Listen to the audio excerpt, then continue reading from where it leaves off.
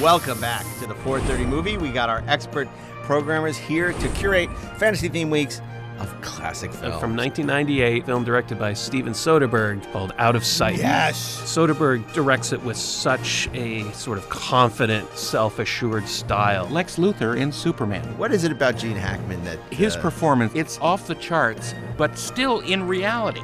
Fiendishly gifted. 1981 Sam Raimi opus, The Evil Dead. Oh, yes. Right? Fine choice. Sam Raimi invented entirely new ways to get shots that should not have been possible with the amount of money that he did not have. Charade. Yeah. Oh, so Directed good. by Stanley Donen. It's a textbook screenplay. It's just effortless, and there's not a wrong note in this movie. Can't say enough great things about it. We'll be back next Friday with an all-new episode of the 430 Movie, wherever you listen to podcasts.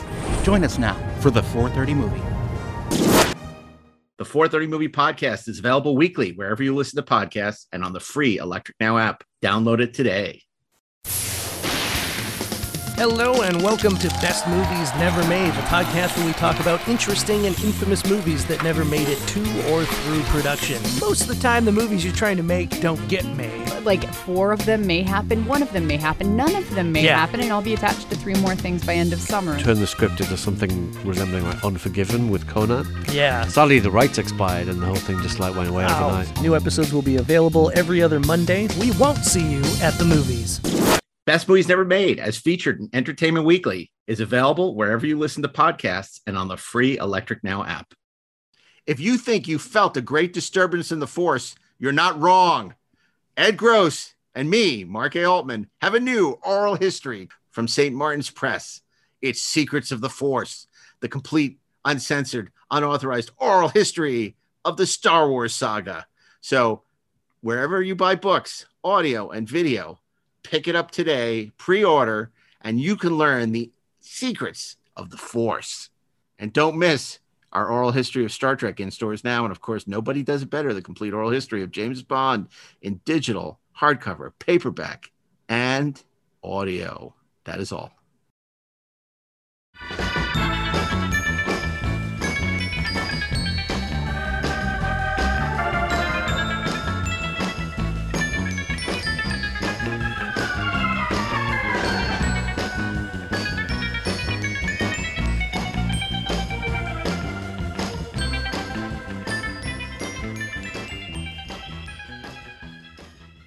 Hey, this is Mark A. Altman. And this is Darren Doctorman. And we are the Inglorious Trexperts.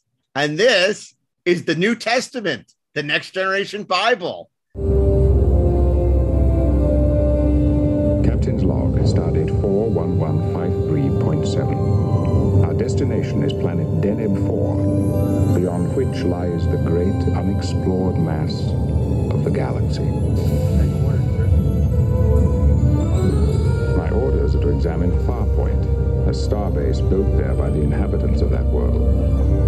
Meanwhile, I am becoming better acquainted with my new command, this Galaxy-class USS Enterprise.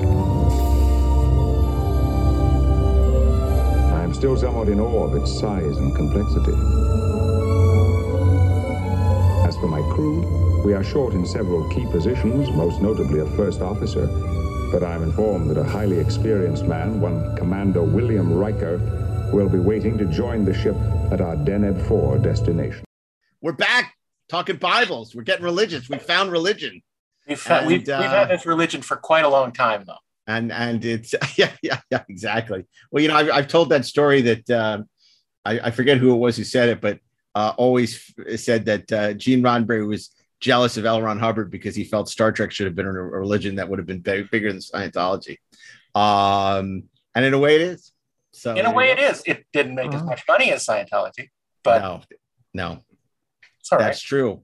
Well, this is exciting. So today we're going to be talking about the Star Trek The Next Generation Writers and Directors Guide, a.k.a. The Next Generation Bible. Yeah. Ashley Miller, Trexpert extraordinaire, newly minted Trexpert and writer of Thor and X-Men Minty First fresh. Class and showrunner of the hit Netflix series Dota Dragon's Blood. Tell us what a series TV Bible is. A TV series Bible is a set of suggestions that largely get followed and is mainly written for the benefit of the network so they know what freaking show you actually plan to deliver. I will say that in the case, and we'll obviously get into this, of the Bible for Star Trek: The Next Generation, the suggestions were, I think, also made in the direction of the writers and the directors who would be participating in the making of the show. There's a lot of technical information. There's a lot of things that that the network executives wouldn't care about.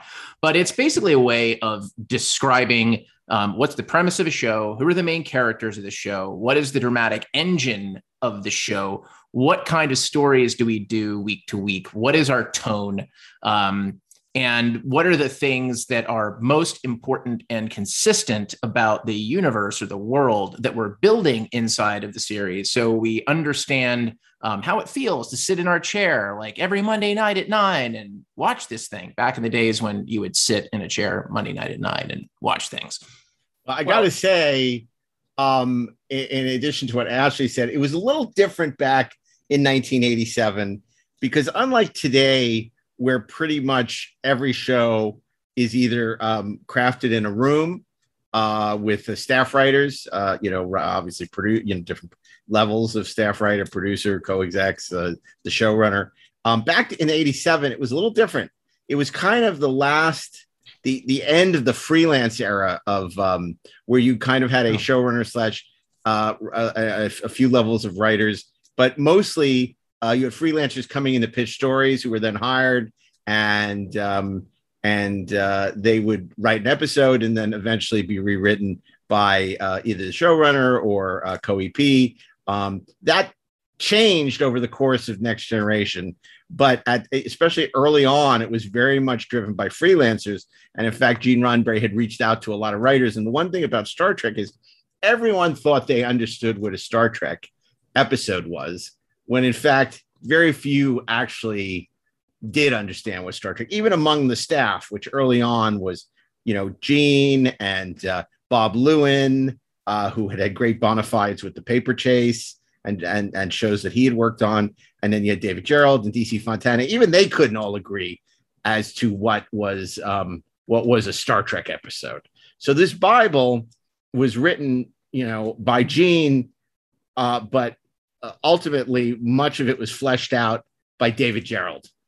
And David has said a lot of that had to do with the fact that Gene wanted the Bible to sell at Lincoln Enterprises, and his Bible was too thin, and he needed to put sort of skin on the bones in order to, have something more substantial. But as we go through this, we'll talk about, the structure of the show, and a lot of stuff stuck, and we'll see there's a lot of things that didn't. I remember when I was on the set of Too Short a Season as a young college student, writing about the show, when Mike Okuda, who I didn't know was Mike Okuda at the time, didn't know who he was, gave me a tour of the sets. They were making a big deal out of something that's also hit hard in the Bible, which is show me the way to my quarters. And right. the lights would light up on the wall of the corridor, and you would follow the blinking lights to your to your quarters. Or the fact that it's really funny, because ultimately what Gene was talking about was really Siri.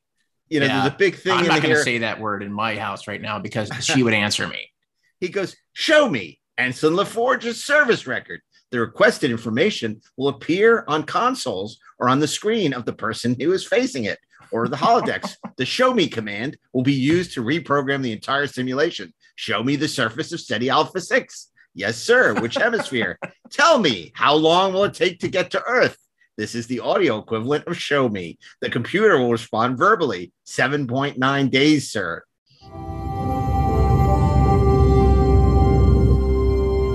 Ensign, could you help me find Commander Data? I understand he's somewhere on this deck. This way, sir. You must be new to these Galaxy-class starships, sir. Tell me the location of Commander Data. Lieutenant Commander Data, now located in holodeck area 4J. And as you can see, sir, it's pointing you that way. Thank you. You're welcome, sir. The next hatchway on your right. Thank you. You're welcome, Commander Riker. And if you care to enter, Commander. I do.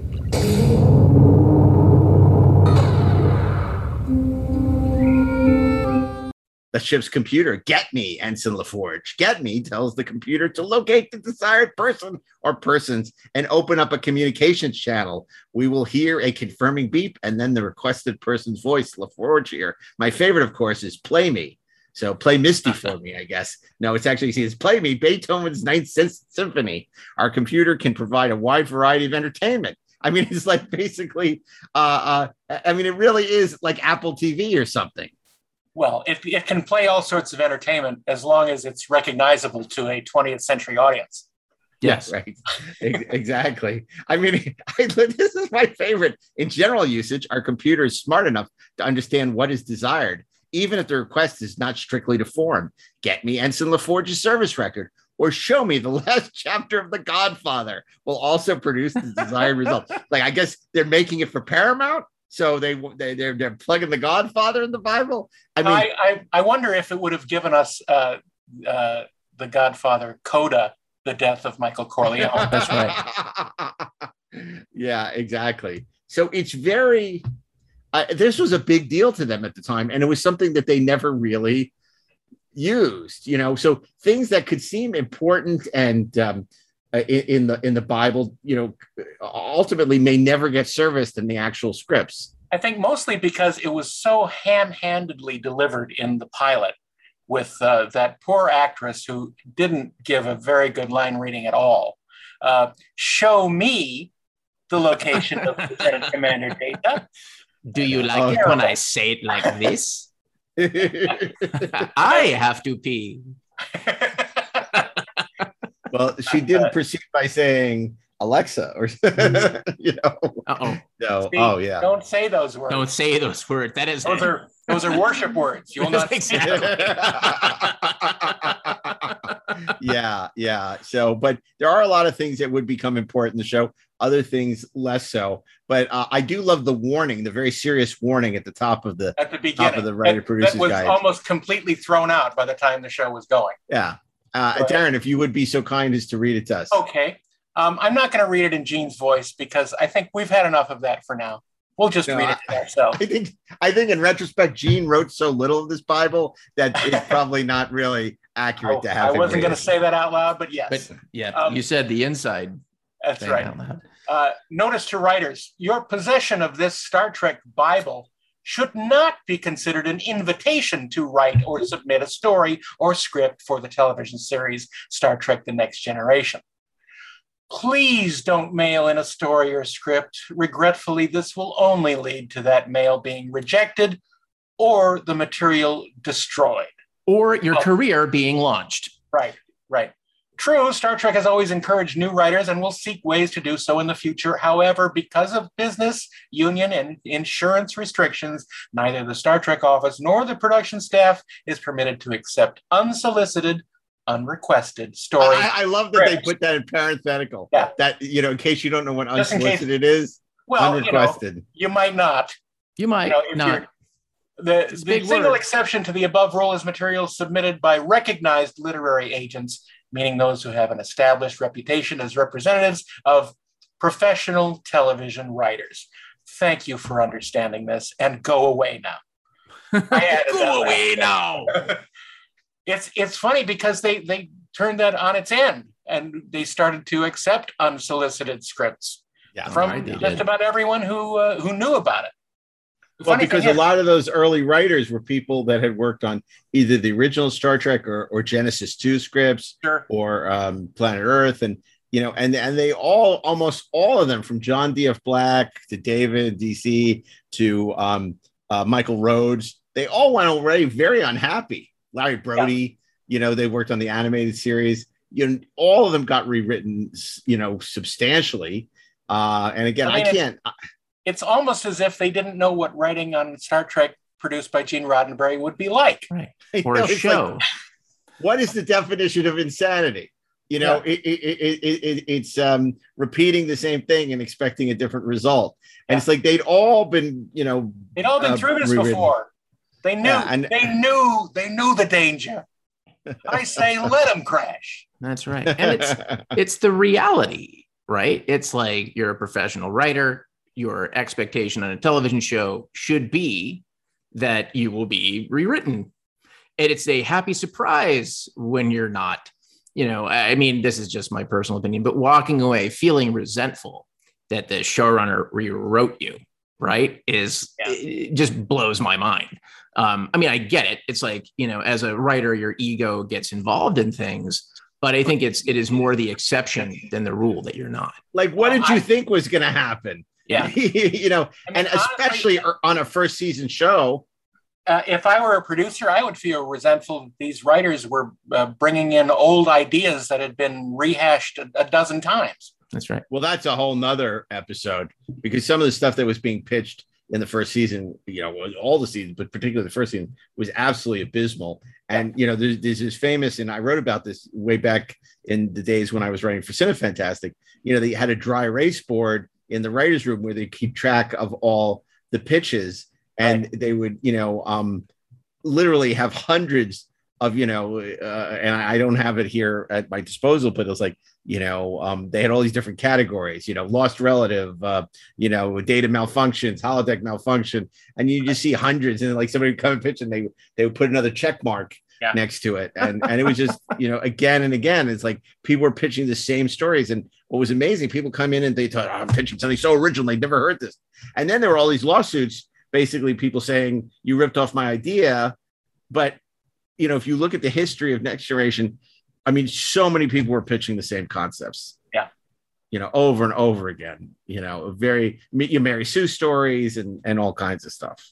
Literally stories about a character named Mary Sue, though. Yeah. But I mean, like, everyone had spent the last, whatever it was, 15 years since Star Trek went off the air thinking about how they would do Star Trek. I mean, I got to give Gene credit. Except Gene Roddenberry. Except Gene Roddenberry, right? But people, and that's why so much of what you see in the Bible, are things that David Gerrold talked about way back when he was writing the world of Star Trek. He talks about, well, isn't it silly that Captain Kirk would go on the landing party every week and the captain of the ship would be in jeopardy? So one of the first things they change, is the idea of the away team, that the captain would not go, down to the planet. That it would be the first officer and the captain would stay on the bridge. Ultimately, what happens is, while that may be logical for the show, it doesn't work for the actor who gets, who basically is sitting there in the Royale pointing at the computer screen saying, hello, why have we lost contact with the away team? The number one on the call sheet is not involved in this week's adventure. Well, that's what's interesting. Go down on the planet. The Bible, the suggestion says that there are two co-leads, Picard and Riker, and that somehow they should split that. And it boggles the mind, because it's like, clearly, I know these people have worked on a television show before. There's a number one and there's a number two. And in this case, number one was number two. It's not like a two-hander, like Moonlighting. We have Bruce Willis and although Phil I would Shepard watch that version of Star Trek. Yeah, exactly. That would Wouldn't that be kind of awesome? I want to see that. Yeah, Starlighting. I want to see that show. Yeah, and I love here we have the ship's mission to expand the body of human knowledge, to provide assistance as required to Earth Federation colonies, commerce, and travelers, to provide for Earth Federation security, to seek out new lives, new civilizations. That's number 4. And then finally, well, for some shows, it's like number 17 and a half. True. To provide further understanding of the universe and humanity's place in it. Who are we? Where have we come from? What are we about? And where are we going? I'm trying to imagine the staff meeting in the conference room after like Starfleet does their whole presentation. Like they make everybody sit down for the seminar on the new mission statement, right? And everybody just comes back and they're going through this. Have you guys looked at number 5? Like, what the hell is this? Are we going to get judged on this? Is our performance review going to be based on answering who are we? I mean, honestly, this is just screaming for a Sam Peoples rewrite. Honestly, could you see walking into the writer's room that day and the showrunner sits down at the front of the table and says, "Today we're going to talk about who are we, where have we come from." What are we about? Where are we going? I know where I'm going. I'm going to the commissary. Lunch. Yeah, exactly. So, then he sort of goes out in the Bible to sort of explain where this new show is going to take place 78 years after the original in the 24th century, how this is not the original, that the original characters are legendary, but they won't be a big part of they won't be a part of the show, which is interesting because in a story that may or may not be apocryphal, it said that Gene was very resistant to include anything from the original Star Trek, the Klingons, the Romulans, Spock, Kirk, anything, because he would have to pay alimony on the show, part of the show, to his ex-wife as part of his, and then by not including characters from the original, he would be able to avoid that. It's the same story that has kind of dogged George Lucas. A lot of people say that the reason he did the special editions, and again, this is purely speculative, and there's nothing that was that he didn't have to pay definitive proof of this. Yeah, that he didn't have to pay Marsha Lucas because they're considered separate entities from the original trilogy, where she has a piece of those as part of the divorce settlement, and that's why he'll never let the originals be released, and the special editions are considered something that he completely owned, as opposed to Marsha having a piece of. Whether that's true or not, who knows? But it's a rumor. So it's the same thing. But ultimately, Gene decides very reluctantly to have a Klingon on the bridge, right? And he puts D. Kelly in the pilot, right? Have you got some reason you want my atoms scattered all over space, boy? No, sir. But at your age, sir, I thought you shouldn't have to put up with the time and trouble of a shuttlecraft. Hold it right there, boy. Sir? What about my age? Sorry, sir. If that subject troubles you. Troubles me? What's so damn troublesome about not having died? How old do you think I am anyway? 137 years, Admiral, according to Starfleet records. Explain how you remember that so exactly. I remember every fact I'm exposed to, sir. I don't see no points on your ears, boy. But you sound like a Vulcan. No, sir. I'm an android. Almost as bad. I thought it was generally accepted, sir, that Vulcans are an advanced and most honorable race. They are. Damn annoying at times. Yes, sir. Well, it's a new ship, but she's got the right name. Now, you remember that, you hear? I will, sir. You treat her like a lady, and she'll always bring you home.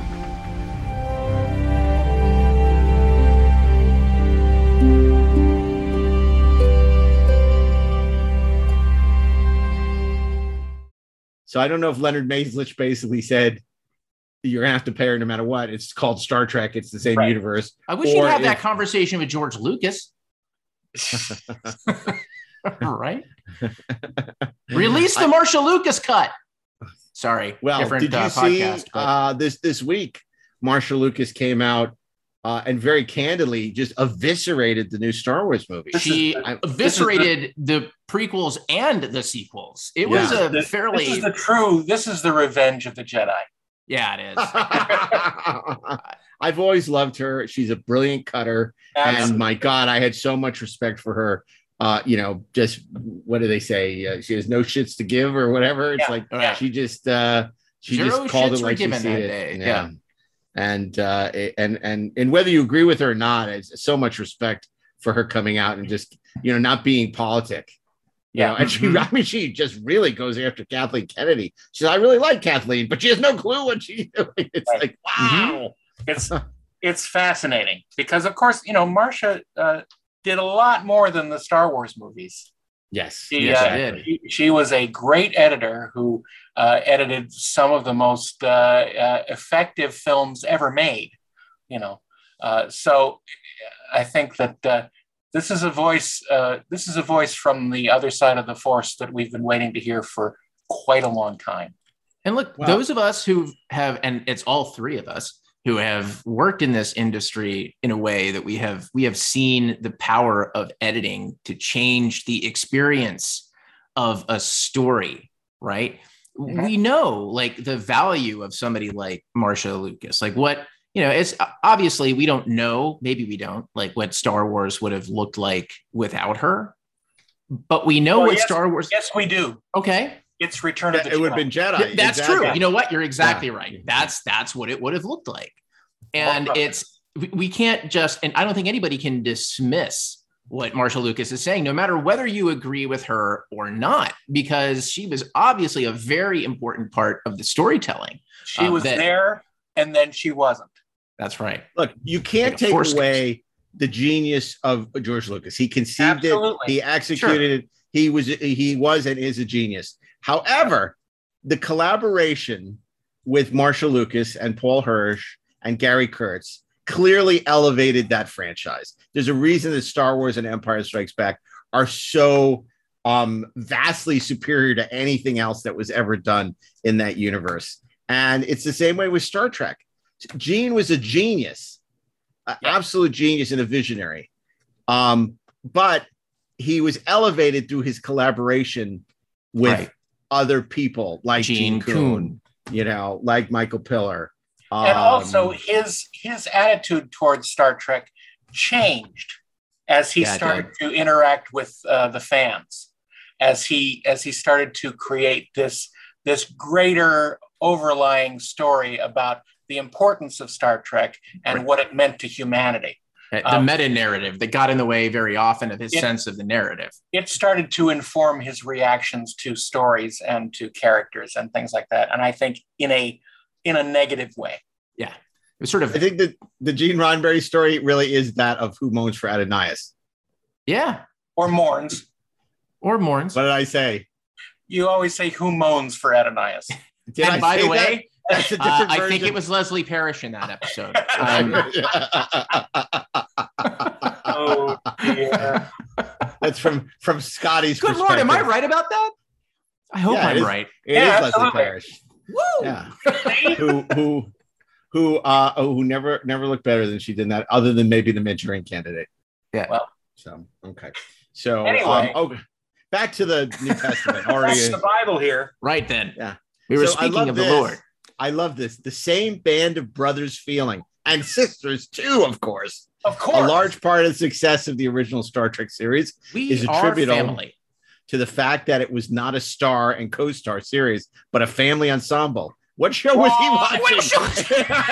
What is this show? Of course it was. It's so funny, especially in the context of, again, I keep thinking about the stories of William Shatner at at Las Vegas a few weeks ago, talking about the day players that he never met. They weren't a family. They were day players. It was a band of brothers, unless you were only there a day a week. Yeah. Yeah. Let me just say, speaking of Vegas, my knee, my shin, is still hurts a month and a half later. I had to go to Star Trek injury. I went to Europe last week, and I had where I did a lot of walking, and oh my God, it's like, I don't know what that woman, that wheelchair did to me, but I mean, I'm like deformed. It's like, I can't believe that. I'm like Quasi Marco. So I'm so angry about that. It was so unnecessary. And I just, if she's listening to the podcast, no. Damn you, man. In the cage, Spock had a limp. I'm just saying. Yeah. He had a limp. And a lisp. And have they done a short trek explaining his limp? I'm sure it's coming. It has to be. Maybe he's walking around looking at a pad and just kicks his toe. Oh! Banged his toe. Okay. It's going to be a whole season arc. It'll be the most entertaining episode of Star Trek in a Strange decade. New Worlds. But I love the idea that they're trying to sell, or Gene is trying to sell, that Star Trek was always an ensemble, when it never was. Which is completely wrong. Yeah. No. It was a star vehicle with additional characters. Okay. Yes. So, but he does say the same action adventure entertainment format. We now have more freedom and story latitude because our series bypasses the networks and is made directly for television stations. Well, that's not exactly accurate. Before, without neglecting entertainment values, we invite writers to consider premises involving the challenges facing humanity today, the 1980s and 90s. For example, the eugenics wars, particularly those which interest the writer personally. The new Star Trek episodes will continue the tradition of vivid imagination, intelligence, a sense of fun, while still assessing where we humans presently are, where we're going, and what our existence is really about. They're really hung up on that. Yeah. Who are we? Just, what? Yeah, it's almost the same vessel. The Starfleet designation of our new enterprise is NCC 1701D, indicating this is the 5th starship to carry that name. Now twice the length of the original 23rd century Enterprise. It sounds like a commercial for like, It does. It's now twice the length and ribbed for what? That can't be right. For your pleasure, which adds up to 8 times its size. Our new starship has size matters not.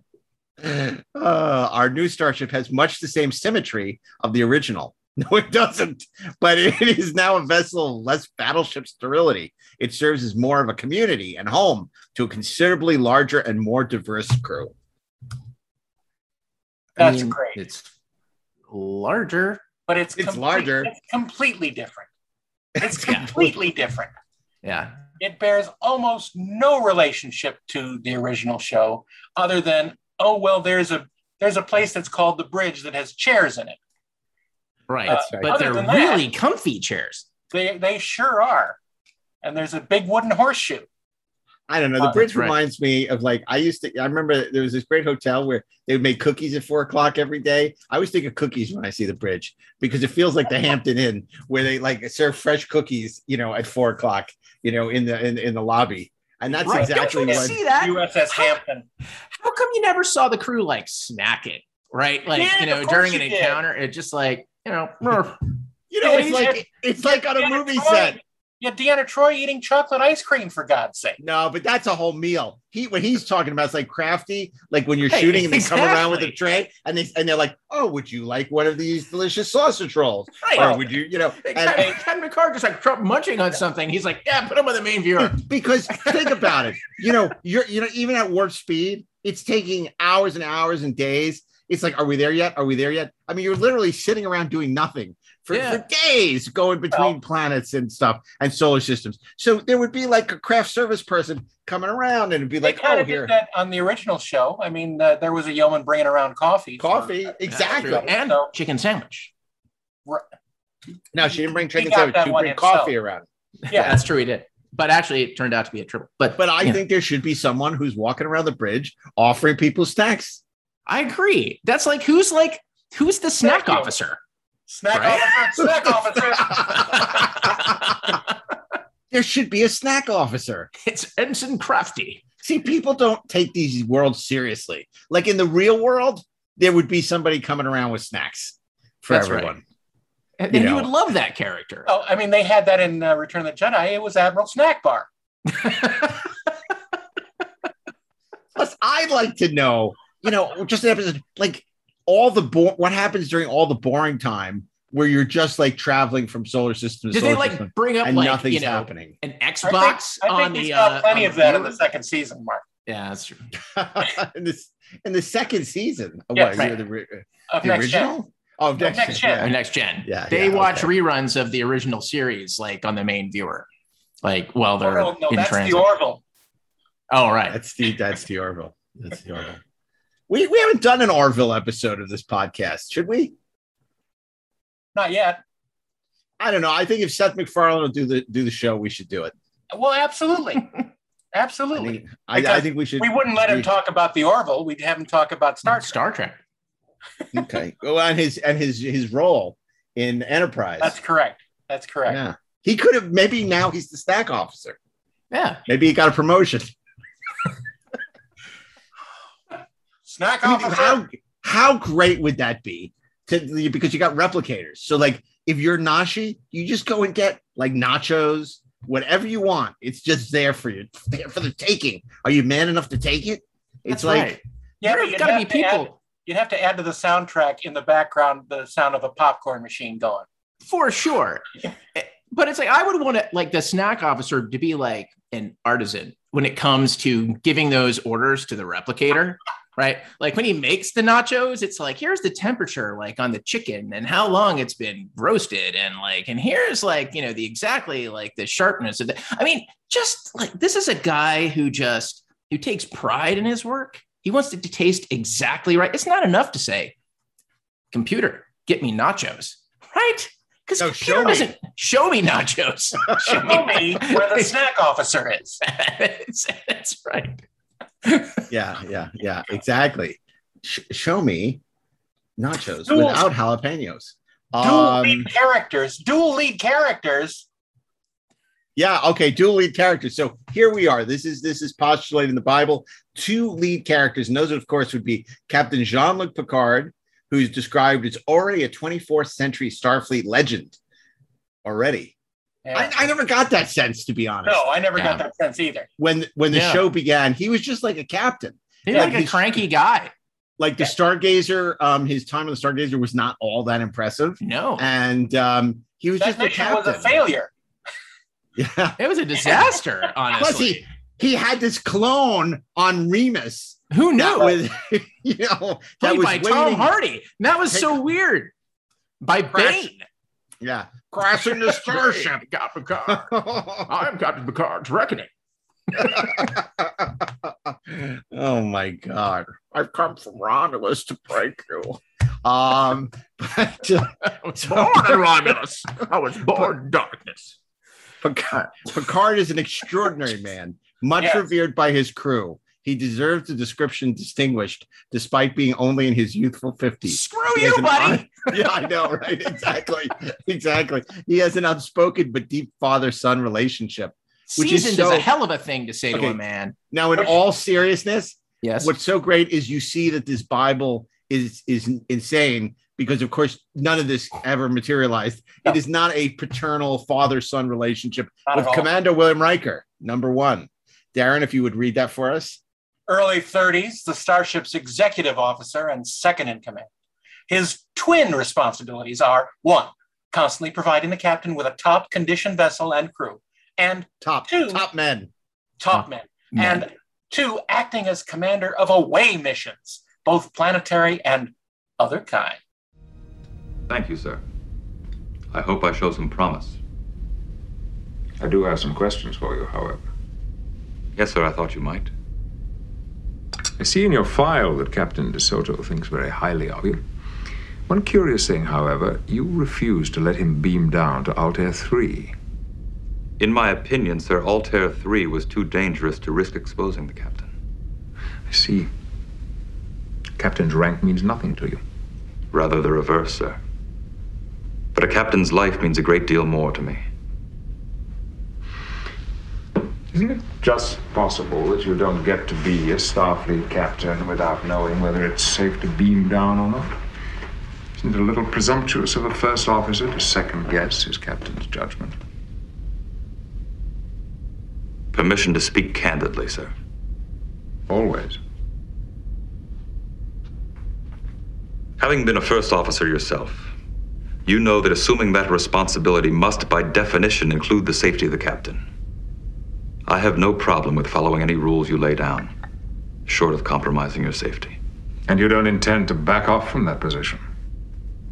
No, sir. One further thing. Special favor. Anything, sir?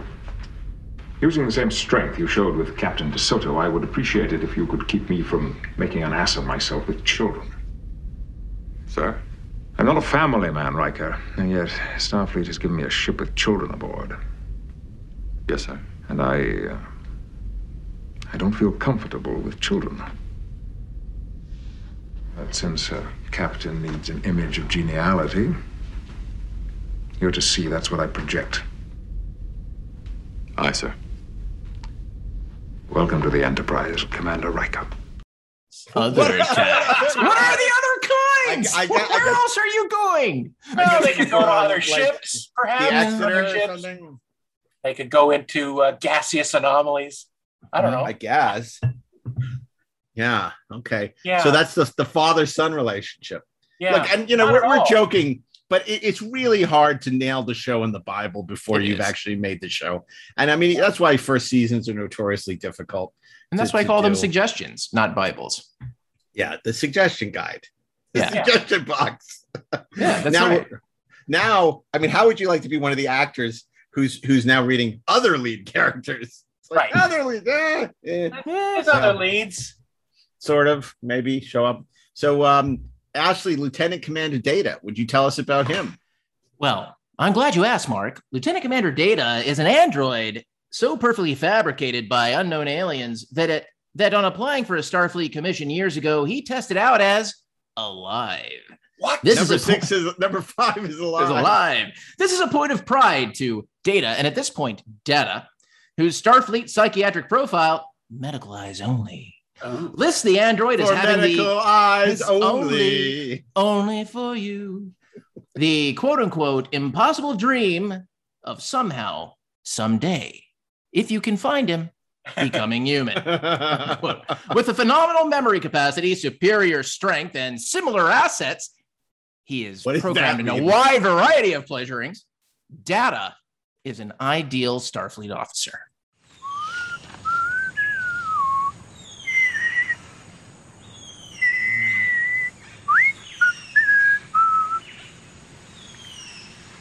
Marvelous. How easily humans do that. I still need much practice.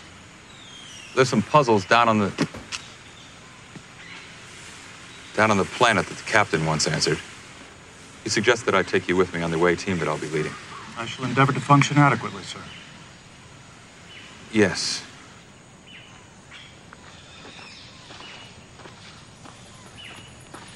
When the captain suggested you, I looked up your record. Yes, sir. A wise procedure, sir, always. Then your rank of lieutenant commander is honorary. No, sir. Starfleet class of 78, honors in probability mechanics and exobiology. But your file says that you're a machine, correct, sir. Does that trouble you? To be honest, yes, a little. Understood, sir. Prejudice is very human. Now that does trouble me. Do you consider yourself superior to us?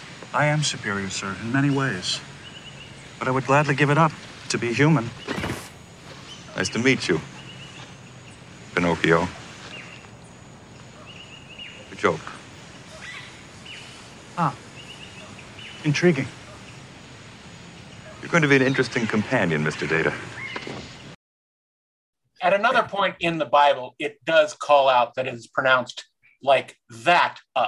Data. Yeah. Yes, which has been promptly ignored by everyone. Yes. Completely. From the first line of the show.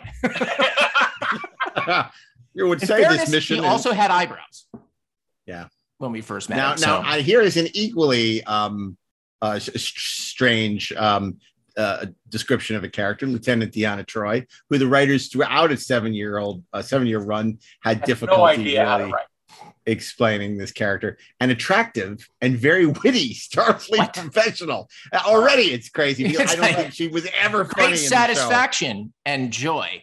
They must have seen The Wicked Lady. She is the starship's counselor, a position of vital importance on space vessels of the 24th century. The success of a starship's mission depends as much on efficiently functioning human relationships as on the vessel's mechanisms and circuitry. Troi is a master in human and alien psychology, also Starfleet trained as a bridge officer. Her mother was a Beta Z alien, and she has inherited a form of telepathic ability which allows her to feel the emotions of others. I've asked the counselor to join us in this meeting. May I introduce our new first officer, Commander William Riker. Commander Riker, this is our ship's counselor, Deanna Troi. Do you remember what I taught you in Zadi? Can you still sense my thoughts? A pleasure, Commander. Likewise, Counselor. Have the two of you met before? We have, sir. Excellent. I consider it important for my key officers to know each other's abilities. We do, sir. We do. I too could never say goodbye, Imzadi. So here's my question about counselors, right? And the necessity of them that this is describing, because later in the Bible, in the suggestion, it talks about how humans still have the flaws and the foibles of the humans of our era, but, not to the same degree, right? That we're more evolved. And yet the presence of the counselor, right, in a crew full of people who essentially don't have issues seems a little bit superfluous, right? It's like, what was the perceived function of this is to take nothing away from Marina, but what was the perceived function of this character when sitting down and writing the Bible? And at some point, doesn't it make you go, is this in conflict with the very premise of how these characters are supposed to interact with each other in the first place? What conflicts is she resolving between these characters who, by the way, don't seem to have conflicts? Well, Ashley, oh, sorry, go ahead. Oh, no, go ahead. I was going to say, you brought up a really interesting question. I know Brandon has talked about this, where he says, well, in a universe in which all the characters supposedly have overcome the petty differences and bickering and are more, the perfectibility of man, why would there be a counselor? Right. Now, okay, I think it's a very valid point. I think actually it was a fairly gutsy and original idea to have a therapist or counselor on board. Obviously, The Sopranos would deal with it in a much more interesting way a couple of years later. And I think the problem is that they never dealt with it in a really interesting way. I mean, I think that's one of the reasons The Bonding works, because which is the episode in which a crew member, Ron Moore's famous spec script, in which a crew member has to deal with the death of his mother, and Troy helps him. And of course, there's a whole sci-fi MacGuffin, but it ultimately is about loss and grieving and all that kind of stuff. And that was interesting. But I would have liked to, see people, coming to her with real problems and see her be a counselor and see, people, because what are the implications of being in space? They're saying that this mission was not a 5-year mission. It was a what? It was like 20 years. Right. A 20-year mission. So, how interesting would it be for people, having a tough time in space? There's families apparently on the ship. So it's like there's so much that could have really gotten the character. And instead of her saying, I feel great joy, it's like, let her actually be smart, and not state the obvious. Right. It's like, here's a perfect example of just opportunities missed. Now, admittedly, it wasn't a serialized show, and maybe, Paramount would have crapped on it, but even a little bit, Captain Picard at the end of season 3, as we all know, gets taken by the Borg. He gets converted into a Borg. He is basically mind raped. He's violated in every conceivable way, turned against his friends, turned into a killer, right? He murders a boatload of Starfleet. And it messes him up. Including his friend, Admiral Hansen. Right? Who, has a thing for Elizabeth Dennehy. Right? Yeah. So he does all that. And to Star Trek's credit, to the Next Generation's credit, there's the family episode where he is contending with the fallout of that. Great. But isn't that exactly what the counselor should be there for? Well, here's exactly. Here's the thing that they missed. I think that in every episode, the end of the episode should have been Picard talking with Deanna. Right. Yeah, and I think going over what happened and having doubts about his decisions, just like Kirk talked to McCoy, right? Yeah. But how is she not the McCoy, right? It's I was going to say, no, it's not even that. I was going to say, Darren, I totally agree with you that it was actually the Pike and John Hoyt relationship. It is what it should have been, because Pike was even more open with his feelings and having more, Kirk was more self-assured. Pike was really questioning a lot more, and he really needed the advice. I think that, Picard was more in the Pike vein, and he could have really questioned if somebody died on a mission, he would really be torn up about it. Right. Yeah. And he would have to talk to counselor, and he would project that he was completely in command and self-assured in front of the crew, but then he could be more open with her. It would have been so interesting. Absolutely. Except it kind of highlights and underlines, I think, a weakness of the Next Generation, at least in the first 2 seasons, which is that there was no emotional fallout from the things that our characters did, because they didn't really struggle with what was the right decision, because a lot of the interpretation, I think, of the suggestion was that they shouldn't. So what you never get is, Kirk in his quarters in Balance of Terror, right? And McCoy like giving that amazing speech. Like Picard would never need that speech, even though you'd think as a human being he might. Like it would never happen. Even though as a character he does. Right. Yeah, 100%. But it's like, it never gets dramatized. It's so fascinating that character exists, is considered important. I agree. It could be fascinating. What I also find interesting is in nearly every Star Trek, look, there's always a captain, there's always a first officer, there is a doctor, there's an engineer, right? There like might be a security. I'm like all of these things. Not in Next Gen. But there is, eventually there's an engineer because LaForge becomes the engineer. Right. Not until season 2. Right. But there was Leland T. Lynch. Right. Leland Lynch. He was in a few episodes. And then who can name all the engineers from first season? Oh my God. There was a Scottish one. Right. Mix up. And was it Clyde McDonald's? No. McTavish. Honestly, I think that was one of them. Okay. There were like 5 of them. Like every week, it was like Murphy Brown's secretary. There was a different engineer. There was Assistant Chief Engineer Shimoda. Oh yeah, Shimoda. Right. That was Clyde Kutzel. Yeah, I remember they made such a big deal out of Leland T. Lynch introducing himself. Right. I know. This is Chief Engineer Leland T. Lynch. Right. Is like, hey, this is a guy. They love middle initial. They do, especially when it's T. But look, my point is that there has never been a counselor on another show. Right. There's no counselor on DS9. Original idea. Yeah. It's like, and it's interesting that it's just, they just abandoned the notion rather than saying, well, what did we miss? Maybe because of the nature of the Enterprise D's mission.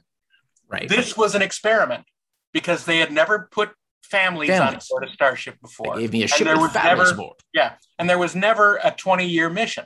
So perhaps this was another great experiment like the Excelsior. But that was also half-assed too, the whole family thing. It's like sometimes it would play a part. Other times there's no way they would be sent on these missions if there were families on board. No. And then for a long time, they completely ignored it, the fact that their family's on board. Then kind of in season 7, they sort of brought it back with like Invisible Friend. And they never committed to it. They would be ejecting the primary hull every 2 minutes. Yeah. Right. You're going into battle against the Borg. Yeah. Guess what you're doing? You're getting rid of the primary hull. Emergency saucer set number 4 for the week. It was a terrible idea. Off into safety. It was a terrible idea, but if they were going to do it, they should have committed to it. Yep. And it would have been a very different show than the original, and it would have been interesting. Having this conversation, I have to say, I'm kind of getting excited about an idea that I always thought was a bad idea, but rebooting that, when you say that in Vegas, it worries me.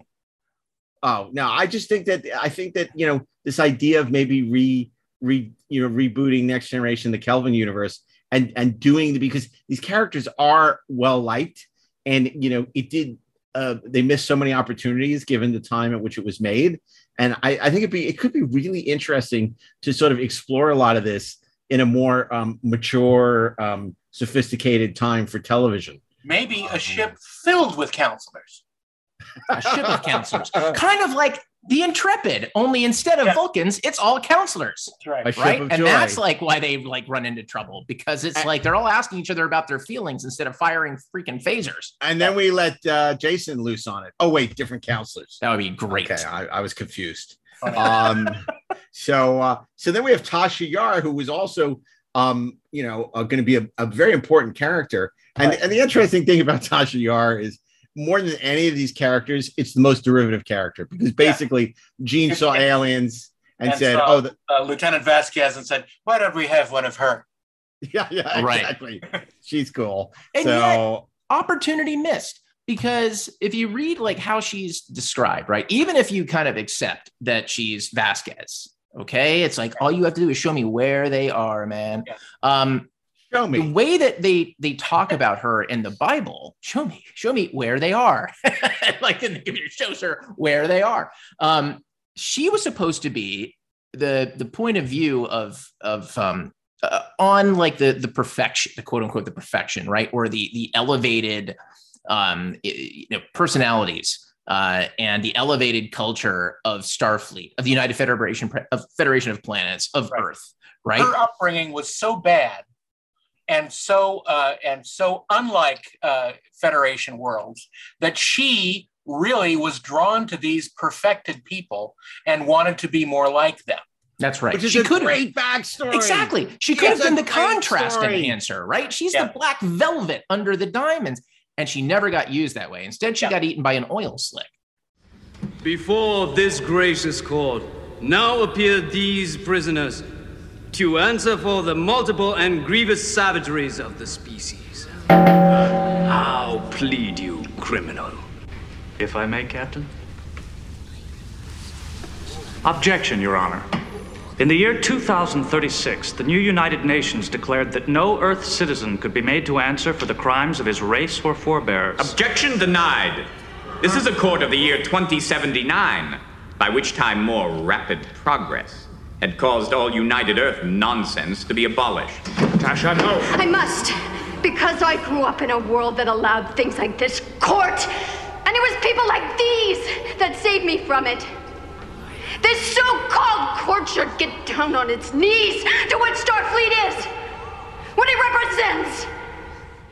Yeah, but that was her choice. Yeah, for sure. She did the Michelle Forbes thing where she wanted to go off and do movies, but because she was being, and if you listen to the episode on Trexpert's Briefing Room, a completely other podcast that Peter and Lisa did a few weeks ago, where she talks about, she goes to great lengths and she says, look, I was being given nothing to do. I could be on set all day and then have one line say "Shields up, Captain," and that was it. And you she didn't say this, but she also was like the granddaughter of Bing Crosby. Of Bing Crosby. So I'm sure she wasn't hurting for money.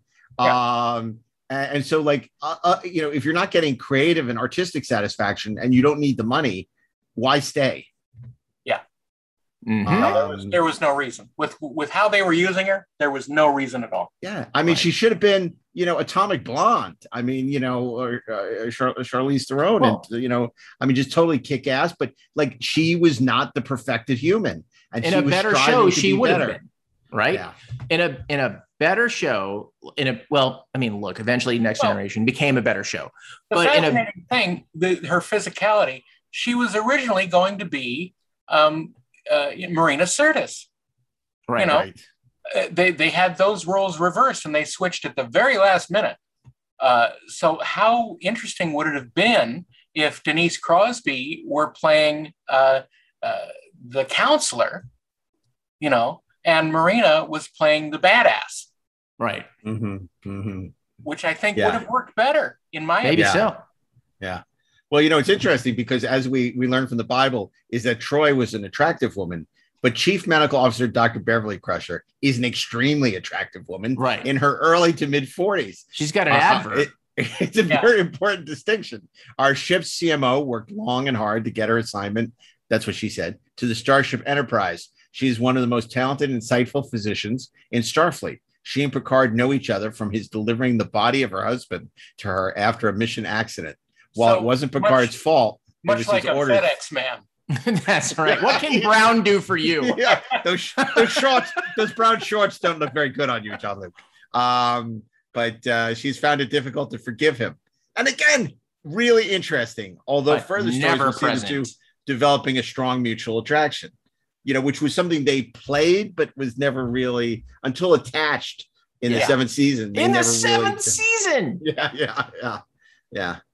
Because that also becomes a really interesting thing. What if the captain gets into a romantic relationship with someone under his command? Now, they did that in Lessons, which was a great episode with Wendy Hughes, where he has to send his, this woman that he's having a love affair with to the planet, and she almost dies, and then she blames him and wants to have nothing to do with him anymore, which was a really terrific episode too. But I mean, how much more interesting would have been, the Crusher situation if they realized that this was an untenable relationship because of the jeopardy he'd have to put. Right. You brought her.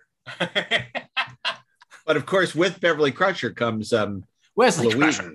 And can you tell us about Wesley West Crusher, Darren? I think this needs to be read by Gene because this is the closest to him. It's the Mary Sue. Mary Sue Crusher. Can you get a hold of Gene? Do you have his number? I think it's NCC 1701. I forget the area code. Wesley Wes Crusher, a smallish, bright 15-year-old boy who came aboard with his mother, Beverly. Although Wes is hardly more than an awkward teenager, he's already displaying the genius of both his parents, particularly in the areas of starship engineering and related physical sciences, including warp velocity navigation, by the way. In some future episode, Captain Picard will recognize these abilities by appointing Wes an acting ensign assigned to starship operations. Starship operations. And everybody in the world cried out at once, "What's an acting ensign?" What? Well, gentlemen, I got to ask you, was this ill-conceived in every way? Not in every way. I think it would have been better if he wasn't such a bloody genius. Mm-hmm. If he was just a normal kid who was interested in this stuff. That's right. Mm-hmm. Mm-hmm. Wesley Crusher done right is Jake Sisko. Yes. Yeah. That's a good point. Because Jake Sisko was just a normal kid who loved his father and wanted to be there but he failed and he wasn't successful at everything he did. Because writing a character like Superman is boring. Yeah, that's right. And Wes turned out to be boring. And the other thing about him is, look, it's not that they're positing that he's this 15-year-old kid who is awesome and a genius and all this other. Like, he is the child of somebody who is like one of the command officers on this ship. And I guess he had a relationship with his mom, but you know what he never had? He never really had like legitimate, honest conflict with his mom, right? Beverly Crusher could have been the window into all of these struggles with what are our responsibilities to family on board when we are behaving as Starfleet officers, when we're boldly going, when we're encountering, terrors, right? What is that? What do we owe them? And we never access like any of that parental fear, or it's just kind of there and it gets asserted, but it's never manifested as drama, which is a wasted opportunity. Here's an idea of how I would have handled the Wesley Crusher character. Already make him a Starfleet officer. Mm-hmm. If he is so bright and capable, maybe he went through Starfleet Academy already. Right. And he's just young. And maybe he is Doogie Howser. Kind of like that. Yeah. Wesley Crusher, maybe he's a great officer, but he still doesn't have the depth of emotional capability of functioning well in a crew. That's right. He hasn't he hasn't developed as an adult yet, even though his thinking mentally is he's an adult, emotionally he's not. That's right. Well, the reality is he's a teenager. So, I mean, it's more likely that he's off smoking Mako root, on the holodeck with a bunch of his friends, which is awesome. And he would be rebellious, So Maybe. I'd rather see him, not getting along with his mother. I mean, his dad died, he resented Picard. If anything, she can't have the luxury of resenting Picard, but he can. What he would resent is that he got assigned to this ship with his mother. Yeah. Well, the proof of what you're saying, Darren, is he only got interesting after he went to the academy. Right. It's like after that, you're like, okay, I can sort of vaguely get behind Wesley Crusher.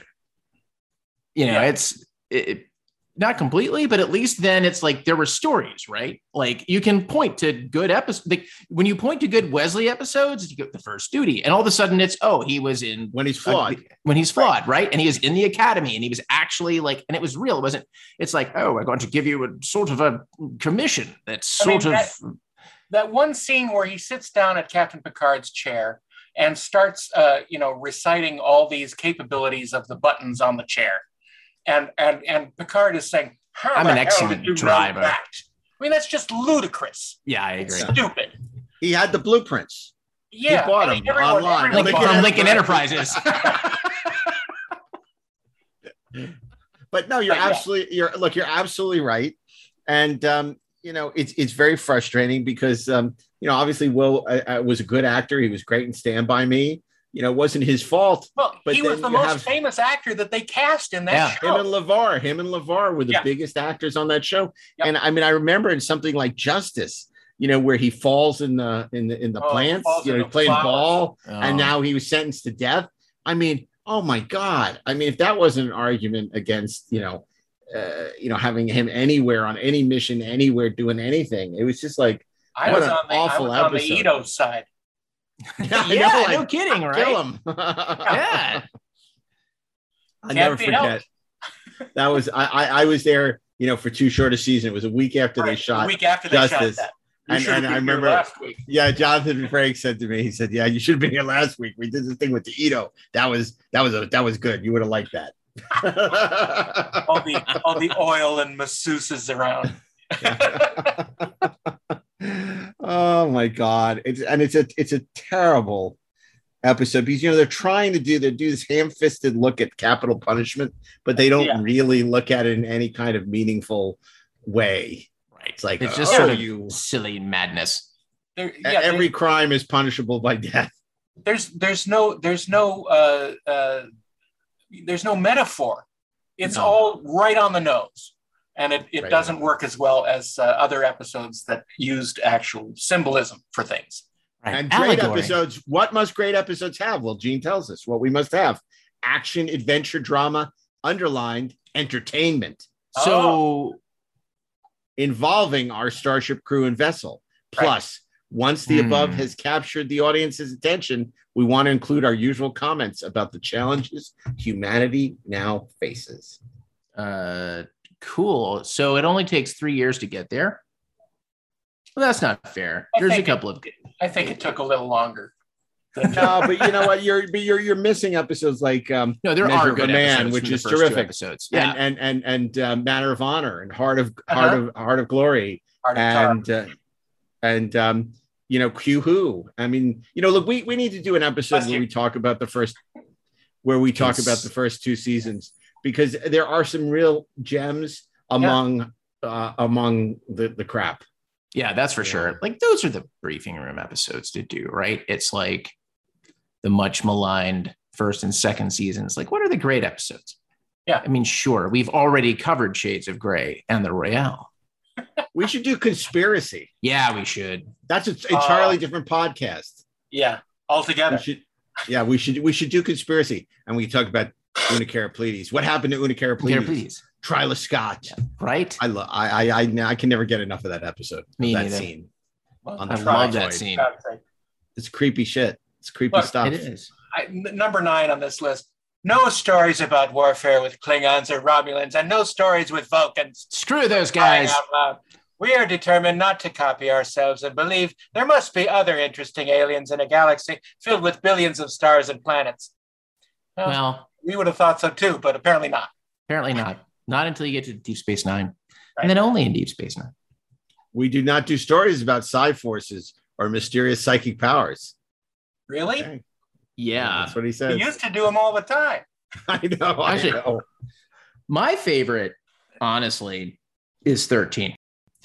Stories in which our characters must do something stupid or dangerous, or in which our technology breaks down in order to create a jeopardy. I mean, it's not like the next generation unless shit's breaking down. If the holodeck isn't broken, it's not Star Trek. We're not buying stories about the original Star Trek characters, Kirk, Spock, McCoy, Uhura, Chekhov, Scotty, and Sulu, or their descendants, as much as we love our original cast. And that's, I don't know about that. From his perspective, they are our children, after all. We need our audience's attention centered on our new characters. Well, fine. Star Trek is not melodrama. Melodrama is a writing style which does not require believable people. Like, for example, in the first 2 seasons of The Next Generation. It's just, yeah. Plots involving a whole civilization rarely work.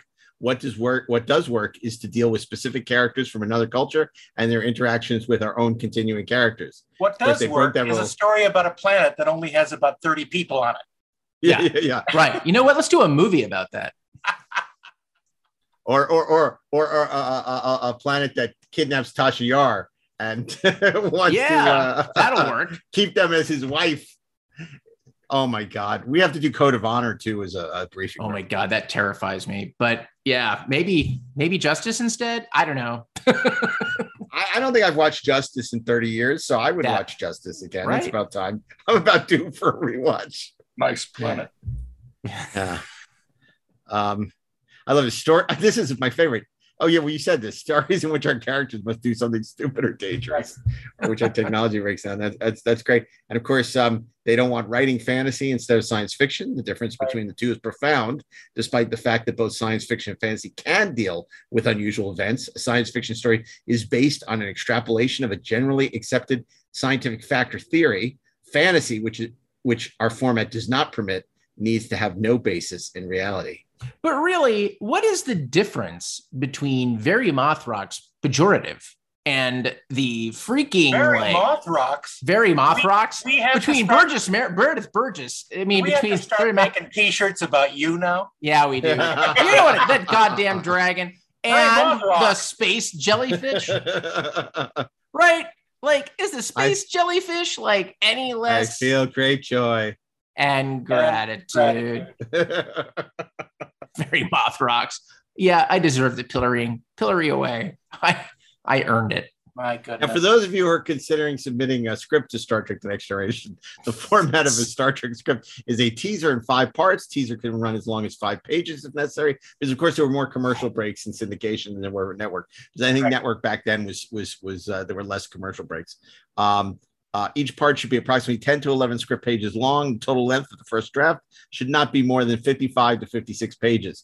Because the style of the show is a fast-paced action drama, long rambling scenes are to be avoided, unless I'm writing them, says Gene. Right. The actual running time of each episode will be 43 minutes. Now, this is a full 10 minutes shorter than original series episodes. Yep. Yeah. It's tight. It's very tight. 10 minutes less interesting. And yet, okay, so we go like, yeah, it's tight at 43 minutes. And yet, so many Next Generation episodes like ended up needing to pad themselves out with C stories that didn't go anywhere, right? Or scenes that you just don't care about.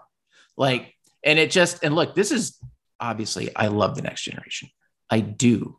But let's not crap ourselves. I mean, well, let's definitely not crap ourselves, but let's be serious. Like there are a number of episodes where it's like the 43 minutes wasn't really all that necessary. Yeah. We didn't really need it.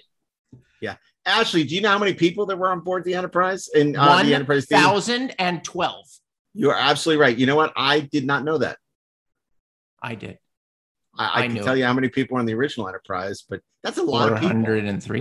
I can tell you how many were on the Cage Enterprise. 103.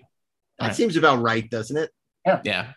I mean, that seems like the right amount for a starship. What I love is that between the Cage and Where No Man Has Gone Before, the ship changed. The ship became less efficient.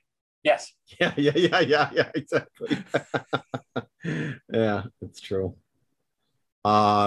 So we go into great detail about the technology, the starship interiors, how comfortable it is.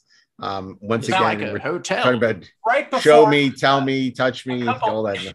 A couple months before Next Generation came out, I got my hands on one of these Bibles through a friend who got it through an agent at Lincoln Enterprises. No, Lincoln didn't have them yet. They would, but not yet. But I was absolutely gobsmacked by this because it was so detailed and not since making of Star Trek had you seen something that was laid out as clearly as this one was. Right. And of course this was the first time that I saw a picture of the Enterprise D. There was a drawing on the cover, and there was also an illustration that Andy Probert did of the bridge, which was fascinating. And there was the call outs on everything. You could tell, what all the stations were, what the horseshoe did, and the big front facing view screen. And it was absolutely fascinating to see this sort of develop as the show started to come on, and you could see what immediate changes happened. between this and actually producing the show. Yeah.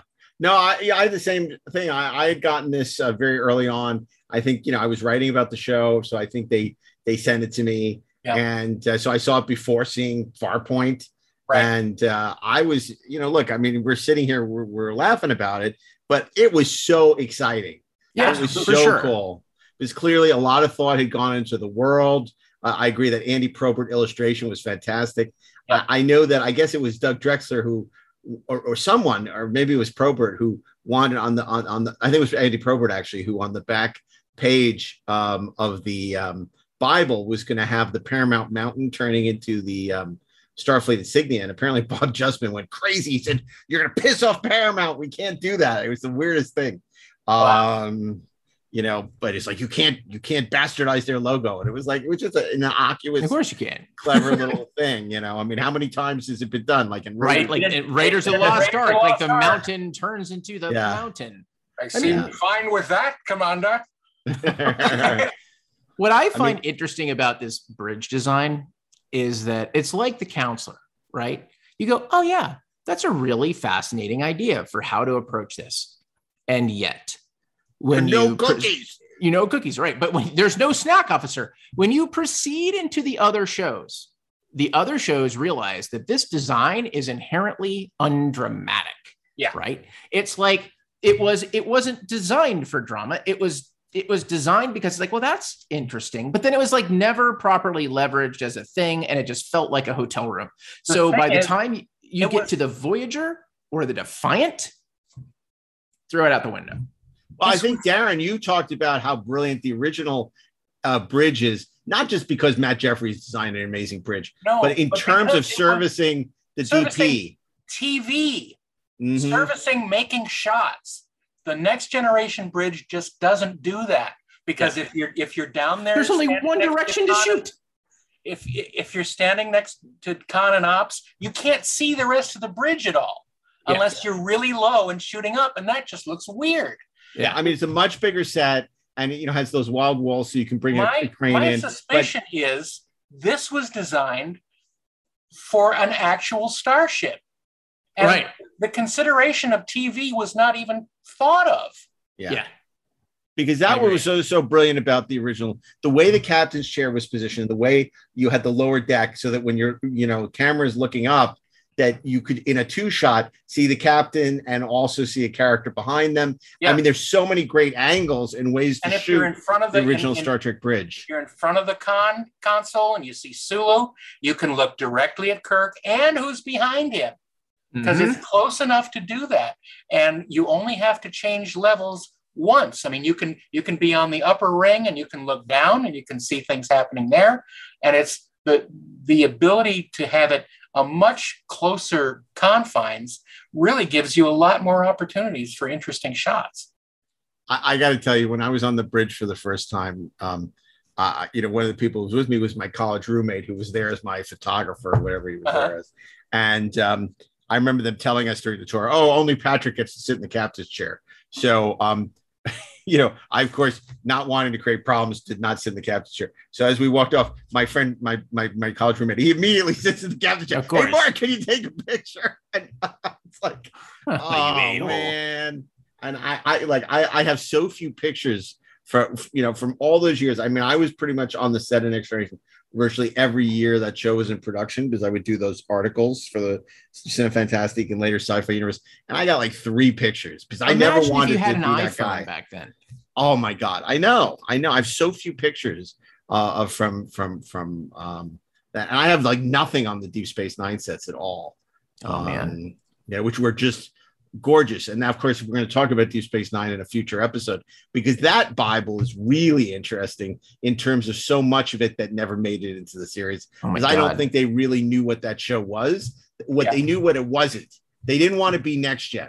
They didn't want to be a starship. They wanted to be a space station. That they knew. But I don't think they ever knew exactly what Deep Space Nine was. They would have to find it in the show. And we'll talk about that when we do Deep Space Nine. Tangentially, and obviously we'll talk about this more when we get there in Deep Space Nine, we should bring in Robert Wolfe at some point just to talk about the Dominion, because he was the guy who famously nearly got freaking fired for writing the memo that was like 9 pages about the Dominion and how it worked, and the Jem'Hadar and the Vorta and all this other stuff. That like it's a really fascinating story. But we can get to that at some other time. But that just kind of made me think, like, how shows evolve over time, right? Like how like the writing staffs. We said like this is the suggestion in the first season. Over time, the show evolved. It becomes a different thing. These rules no longer apply. But what doesn't happen is those rules evolve, nobody updates these documents. There's no like, hey, it's the fourth season now. Here's the 4th season version of the Bible. Here's the Bible. There's no time. No time. But you know, I have to say, but part of that is also because now the series is on the air, people know what the show is. Yeah. Like these Bibles are really, you know, when the pilot's being filmed, when before people have actually seen the show, that's when the Bible is most important. After people have seen the show, the Bible becomes less and less important. You know, at that point. I love this description of Captain Picard, born in Paris, France. Picard portrays a as opposed to like I know. Paris, Jupiter. Picard portrays a Gallic accent only when deep emotions are triggered. So apparently he was supposed to go sacre bleu. He's talking in a British accent, and then suddenly he starts to talk in French. Otherwise, he only speaks French when cowardice is seen. I surrender. Wouldn't it be great if, like, when he becomes Locutus of Borg, he refuses to speak in anything but French? French, yeah, exactly. Je suis Locutus. Otherwise, since ethnic accents are no longer common, he carries only a touch of French phrasing in his speech. In discussions with friends, he pretends to believe that France represents the only true civilization to appear on Earth, and it delights him when a witty companion wants to prove the same for England, Italy, or China. He is definitely a romantic and sincerely believes in concepts like honor and duty, although on issues that affect the safety of his crew and starship, he can be completely pragmatic and tough as hell. You know, why didn't they just say, Picard is an asshole, basically? Yeah. That would have solved that whole paragraph. Oh, this is the best. Are you ready for this? I don't know if you read this. Women of the 24th century consider a man in his early 50s, like Picard, as having just entered his best years. I think Gene wrote that, not David. I think he freaking did. Yeah. Active duty Starfleet males and females, for that matter, have the double attractiveness of being in prime physical condition, usually through their 70s, and being more aware, most humans, of the rich variety of personal relationships. Bow, chicka, chicka, bow, bow. Wow. Although still young by the 24th century standards, he has gone the way we saw Kirk going, content with the starship love, a personality attribute accentuated by his long USS Stargazer duty. But here on the Enterprise, with over 1,000 crew people and family members, he is also learning that life is more complex than he ever imagined. Here's a question I hadn't thought about, right? How long was he on the Stargazer? I don't know. Watch Picard season 2 to find out. Right. Let's find out. But I mean, like, my point of that is, like, as much as he talks about that long, you know, the starship love and how long he was on the Stargazer, right? It's like the Stargazer only kind of comes into the conversation a couple of times. It's like the Stargazer is more like, you know, the girl that he dated that he like thought that he kind of loved. And then it was like, oh yeah, I guess he meets the Enterprise. Well, I mean, he lost his command. It was stolen from him. True. So, you know, I mean, he has a model of it in his ready room. So I think that's, you know, that's the most he expresses. Isn't that a little bit creepy though? Isn't that like, it is. Yeah. It'd be like having a picture of your ex-girlfriend on your desk. Some memorabilia. It's like, here, let me show you my ex-girlfriend. She's on my desk. Yeah. And then they go into right back here. They go into what turns out to be pretty much a glossary of terms, which explains all the Star Trek terminology, and most of it for is the Lincoln a Enterprise holdover, sales. You know, from the original series, photon torpedoes, phasers, you know, warp speed. It explains what all this stuff is. What is all that stuff? Yeah. What? Indeed? I don't know. I mean, here, this is really where they're panning it out. Planet, moon, satellite, star, sun. A star, as seen from one of its orbiting planets, is a sun. I mean, it's like, oh my, solar system. Really? Interplanetary, a great album by the Beastie Boys. No, Between Planets. Orbit, Speed of Light, Appendix, Lightyear, Interstellar. I mean, those Lincoln Enterprise guys are really getting their money's worth. The Federation is an alliance of many planets. Whole bunches of them.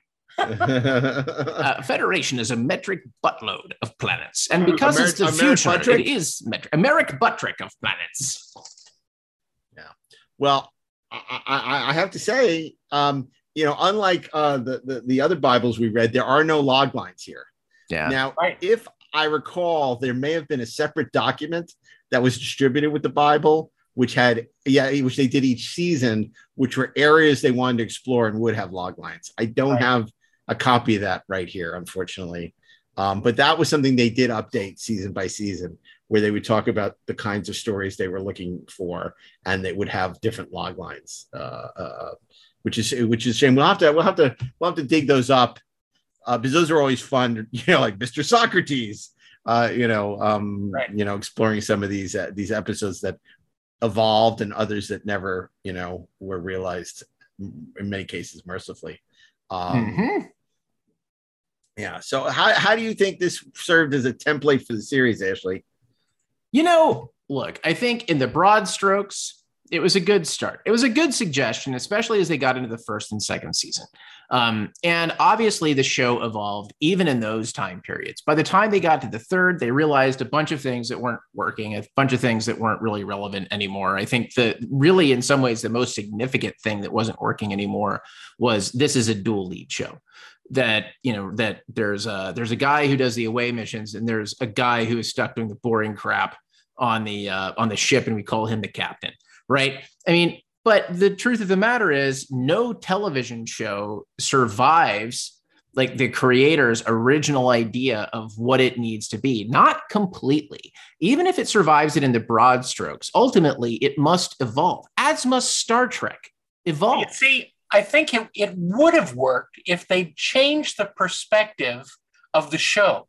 If you make the show, they toyed with this a little bit in Encounter and Farpoint, but if you make it the perspective of Riker, right? If the stories are told from his point of view, and he is meeting the captain for the first time, and he is, assigned to this new ship, right? It's his job to keep this man happy. That. Yes. Right? But it's a bit of the West Wing problem, right? It's like, as much as like you want to make it Rob Lowe's show, the truth of the matter is, the second that Martin Sheen walks into the show at the end of the episode and solves the problem, you're like, oh yeah, it's a show. Okay, I mean, or Brian Cox in Succession. You just, the second that he's on the show, you're like, yeah, he's got to come back. Yeah, I want to step back for our audience that may have gone over their heads. So originally, the plan for the West Wing was you would never see the president. So what Ashley's talking about is, suddenly you see, Martin Sheen in the West Wing, and it becomes the president show. There's no way to do that, from the perspective of the people working the West Wing and not see the president. And in Succession, it was the same thing. You were never really going to, it wasn't going to be about about Roy. It was about Brian Cox as the head of this company. You're going to see all the kids and all that, and then it really becomes Brian Cox's show. Or same way that Matthew Fox was supposed to die in the pilot for Lost. You can't do that show without Matthew Fox. It's not killing off Steven Seagal, 15 minutes into Executive Decision. And it's interesting because it was also Brian Fuller's idea for Discovery. That's right. That you were going to it was going to be about the first officer, and you were never really going to see the captain would be in the background, and occasionally they would be, but it was really about the first officer. And to a certain extent, that went away as well. I mean, this is opening a can of worms that I don't know that I want to open, but to a certain extent, that worked in the sense that on that show, Captain Lorca was always interesting when we were outside of Lorca's point of view. Right. And I think that there was some terrible character assassination that occurred, like in terms of Captain Lorca on that show. But when it was, Michael Burnham's perception of him and how the rest of the crew perceived him, when he was opaque, when he was different, when he was a little scary, right? Yet effective. That was cool, right? There's a good idea in there. And Darren, I don't think you're wrong at all. I think it's just that when you cast a guy like Patrick Stewart, you cast a guy like Martin Sheen, suddenly you're like, yeah, it's tough not to write the show about him. Yeah. Yeah, Well, exactly. sure. The audience expects to see them. Yeah, whether it's the star of Harry Potter, or it's the star of in the case of Martin Sheen, star Apocalypse Now. You're gonna these are star actors. You see, that opens up interesting interplay between Riker and Picard. Perhaps unlike the way Riker was written, where he was very content to be second in command. Perhaps Riker was very eager to advance, and Picard was in his way. That's right. He was Shelby, right? Yeah, you are in my exactly. way. I mean, that would have been infinitely more. Unfortunate for you. Yeah. Right. I mean, you guys know I want to see the Jellicoe Shelby show. That's the. If I could ever write a comic book, that's the Star Trek comic I would write. Totally, that would be great. Right. That'd be great. Yeah, that would really be. I mean, that's so interesting. That would be so interesting. Well, we talked about this on the show before. Yeah. But it's just like all these really interesting character dynamics that could be explored. But Next Generation would introduce these great characters and these great setups and never pay it off. Whether it's conspiracy, the alien invasion conspiracy, or Shelby, wanting Riker's job basically, and just sort of abandoning them and never coming back. I think that's why Deep Space Nine was such a breath of fresh air when they would deal with the consequences of their actions, and the character beats would become serialized even before the actual storylines did. Yep. But anyway, this was really interesting to see the space seed planted and what was what sprung from that seed that was planted way back in 1980. March 23rd, 1987. Yeah. And then the show debuted September 1987. Yeah, they developed this and had the first episode out really quickly. Yeah, they did. So frankly, it's a wonder they got anything out at all. No, it's amazing, especially because they shut down a couple of times because they didn't have scripts. Yep. That year was notoriously problem plagued in terms of getting scripts to the stage and obviously getting it to the keys to prep. Yeah. It was that ultimately led to Maurice Hurley sort of becoming de facto showrunner because at least he could make the trains run on time. And Gene, sort of taking a step back. So anyway, well, this was really interesting. And we're going to come back and we're going to look at the Deep Space Nine. And then we're going to do an episode on the Voyager and Enterprise pilots as probably one episode, just Voyager and Enterprise together. But we'll come back to those. We actually haven't talked about the regular TOS Bible. We talked about the pitch document, but we didn't talk about the Bible, the Bible. So maybe that'll be our finale from this series. Yeah, the series of episodes, exactly. And I also want to let people know that Darren and I will be speaking later this fall at the Skirball Center exhibition. So keep an eye out for more news on that. We'll let you know when we have a date. We're going to be introducing or doing Q&A. It'll be near the beginning of November, actually. Of Kia. I don't know if they've announced it, but I don't think it's a secret. That we'll be doing this Q&A about some significant Star Trek episodes. So it'll be like a Treksperts briefing room, but in person. Yeah, it's an entirely different experience in person than listening to this podcast or Treksperts briefing room, an entirely different podcast. And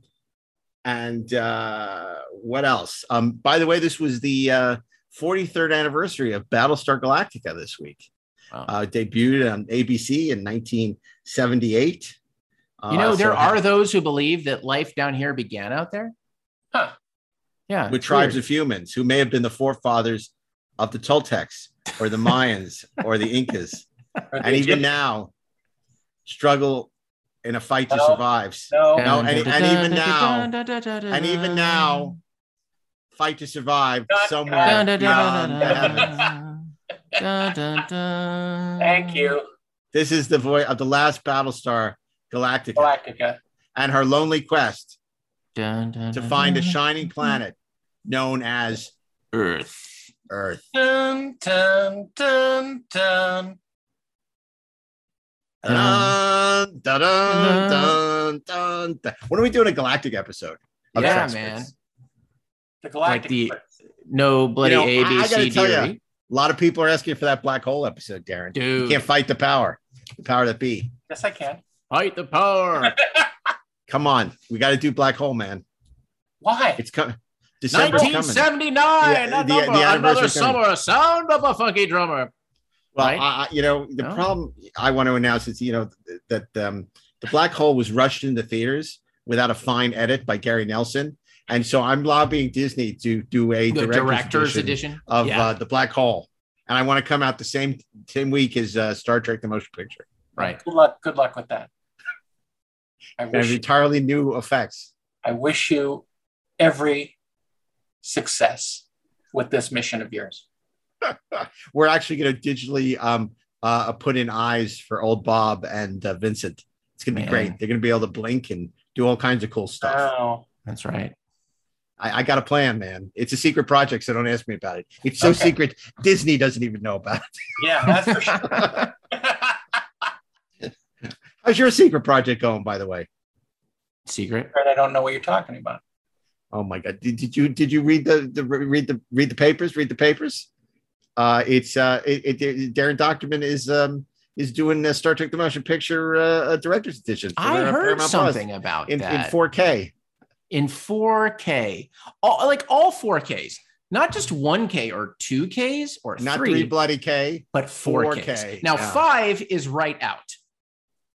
I look forward to being able to talk about such a project at some point. If indeed one such project existed, which of course it does, because it was announced, and at that Star Trek Day, you even debuted footage. That's right. The you debuted 5 seconds of footage, and that was awesome. It was awesome. It's actually 10 seconds of footage. It is awesome. I stand corrected. I don't know. 10 seconds of magnificent footage. That was the highlight of Star Trek Day to me. Well, thank you. Yeah, no kidding. What else was there? It was the only thing I watched, so of course it was. It was exciting. I enjoyed its release on YouTube far better than its presentation on Star Trek Day. Okay. Well, we are so excited about the secret project and what you guys are cooking up, and cannot wait. By the way, did you get you got the 4K collection of Star Trek 1, 2, 3, and 4? I bought them. Yes. Yeah. So I understand that we're going to be doing live commentary on Star Trek 3 soon. Oh yeah, that's the plan. That is the plan. So I chew. It's because you demanded it. Very special episodes of the Trexperts briefing. Right. Cue Steve Asbell insisting on joining that commentary. But maybe we should get Steve Asbell on that one. But I think let him yell at us. The more people write and tweet about how they turn off the show when we bag on Star Trek 3, the more I want to do it. I think we should just put a warning at the beginning of the show saying that we might trigger alert. Yeah. We're a trigger alert to fans of Star Trek 3. Turn us off now. Yeah. Do not listen to this podcast. And yet they will. Triggering. They're going to listen to it more than anybody else just because it feels good to be mad. Sure it does. And Darren's going to bring his swagger stick. Damn He's going right. to be like Captain Styles. He's going to slam the desk with the... If they think we're going to say nice things about Star Trek 3, well... How can you have a red alert in Trexperts briefing room? Show me the search for Spock. Well, if my grandmother had wheels, she'd be a wagon. My grandmother did have wheels. What are you insinuating? And she was a wagon. Well, she wasn't Captain Pike. My grandmother had wheels. She'd be Captain Pike. That's funny. Why don't we hear that joke on Lower Decks? Right? I don't know. Seriously, this is a serious question. I've never seen Lower Decks. Should I watch it? It's on TV. I know people enjoy it. Some people do, or some people don't. I couldn't make it past the first episode. Oh, okay. I haven't seen it, so I don't really know. Okay. I haven't seen Star Trek. But I want to watch it one day. Right. Yeah. I'm going to start with the search for Spock. That's going to be my introduction to Star Trek. Right. Join the search. Yeah. This is like cue the tweets or the reviews where it's like, don't like all the new stuff. I mean, nobody said that. Just implied it. In other news, Ashley is turning into young Obi-Wan. I am. He is. Look at this. Look at this. Right? Well, as we record this, I have the high ground, Darren. I said it's over. Damn you! I said it first. Star Wars Visions debuts this week, and I'm very interested in watching that. That's anime interpretations of the Star Wars universe from various different Japanese anime. Cool. That'll be so it'll be interesting to see. I'm looking forward to it. I want to see what they do with it. I think that'd be interesting. That's great. I like seeing different interpretations of. I want to watch Marsha Lucas's interpretation. Oh, yeah, me too. So do I. Oh, I'd love to watch. I just want to. I want to see her commentary for Star Wars. No kidding. Hell yes. Right. Yeah. God, that's the coup. Maybe she'd do it on a very special episode of Trexpert's Briefing Room. That's an entirely different podcast. Imagine. Wow. Special guest Marsha Lucas. Maybe we can get her to do commentary on Search for Spock. You know what? I mean, no, we could. I would almost suggest that we ask Robin Curtis to join us talking about Search for Spock. That was but no, I think it would be mean. No, that would be a different thing. It's maybe she can do Star Trek 4 with us. Right. No, you know what? You know we should get Robin to do Gambit. We'll have Robin do Gambit with us. Okay. Let's do that because she's in much more of that episode. Yeah, and I think that would be episode. I think that would be fun. And we haven't seen her since Vegas, and it's time for a little Robin action. So we should talk to her about doing Gambit with us on Trexpert's Briefing Room, an entirely different podcast. Is that going to be the official name of it now? Yeah, I think that'll be the new deck.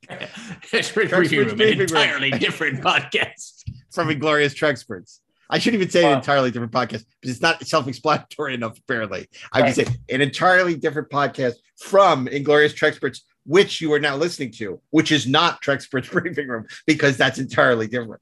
If you enjoy Inglorious Trexperts, you might also enjoy a separate podcast that is not Inglorious Trexperts, but that is the Trexpert's Briefing Room, an entirely different podcast. We should put a survey on Twitter, asking people what episodes they want us to do commentary on. We don't want to get into that. No? No. What's yesterday's Enterprise? We're not doing that. We will show the audience what they want to hear. Show me. Metamorphosis. We did that one already. That was our first episode. Yeah. In fact, we gave Scott an idea for an entirely different podcast. That's right. By inviting him to do Metamorphosis. Doomsday Machines is the name of it, right? No, that's not the name of the podcast. I wish William Wyndham was still alive so we could have him. Oh, that would be great. Yeah. Don't you think I know that? There was, but not anymore. That's a new podcast. It was, but not anymore. It was, but not anymore. Yeah, that's exactly. Well, that's basically the title of Inglorious Trexperts. Yeah, that could be the exact too. There was, but not anymore. Inglorious Trexperts, an entirely different podcast from Trexpert's Briefing Room. Although this is one of the longest episodes we've ever done, so. I know, but I haven't seen you guys since Vegas, so it's just a chance to hang out. Right. Plus, I can't get up because my leg is so I'm stuck here in this chair, much like Captain Pike. Anyway, just one beep for yes and two for no. Yeah, that's how we should do commentary on Menagerie. Beep. That's all it is. Beep. Talking about an entirely different podcast. And if we like a scene, we go beep. And if we don't like the scene, we go beep beep. That's hilarious. That would be really great. We could have Sean Kenny as a special guest star and just have him beep in the chair. He doesn't say anything. He just in the chair. Yeah. Okay. That's great. Okay. Well, listen. Two flashes mean this scene doesn't work. I mean, since last week was an episode with our wonderful guest host, we thought you would want double the pleasure by us talking incessantly for 2 hours. And we did it. So, So basically, if you missed us last week, we made up for it this week. It's like 2 episodes in one, right? It's a bargain. What are you complaining about, audience? How much are you paying again? Right. It's like you're listening for great Star Trek content and banter. And what we have delivered tonight is banter. And some Star Trek. And some content.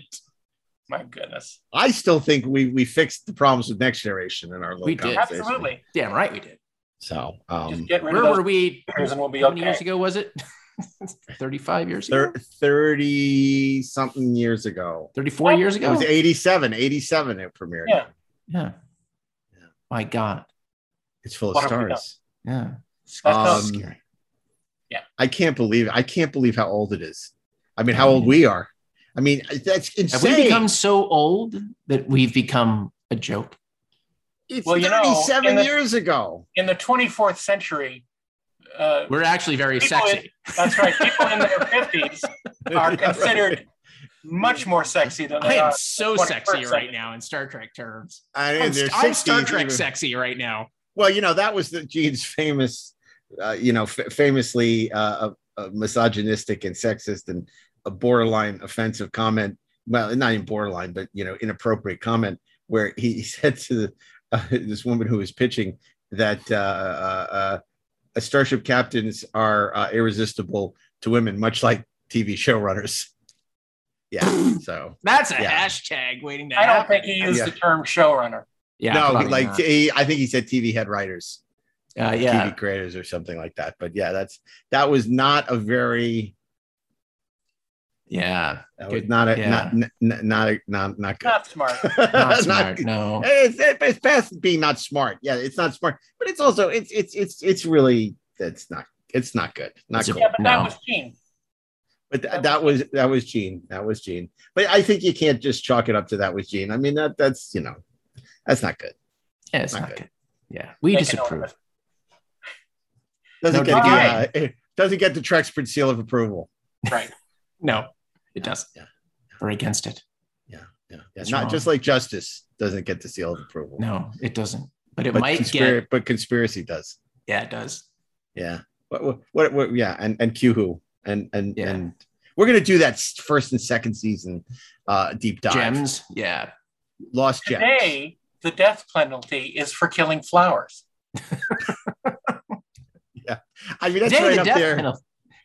That's right up there with the question of cannibalism, the one about the sentient cows, where the farmers are killing sentient animals, and we have to stop it.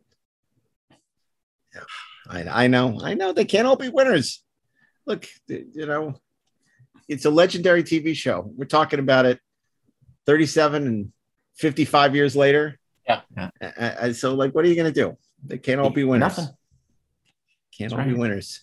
Well, what we can do is invite you to join us next week. Indeed, you can. And if you want to keep the conversation going, you can visit us on Twitter at Inglorious Trek or on Instagram at Inglorious Trexperts. Of course, we're also on Facebook at Inglorious Trexperts. And we want a special thanks to the great Bill Ritter, who makes us sound so good. Even a year and a half later on Zoom, we're still doing it. We're still Zooming. So thank you to the great Bill Ritter.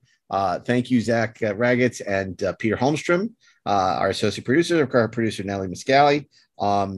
It is a pleasure as we continue to boldly go this 4th season of Inglorious Trexperts and explore the Star Trek universe together. We got some great episodes coming up. We hope you'll join us. And a very special thanks to Ashley Miller, Darren Doctorman, and of course, Gene Roddenberry for beaming down for a few minutes to share his thoughts because, of course, he is irresistible, much like Starship Captains. That's so we'll see you next week on an all-new episode of Inglorious Trexperts. Until then, keep on trekking, ingloriously, of course.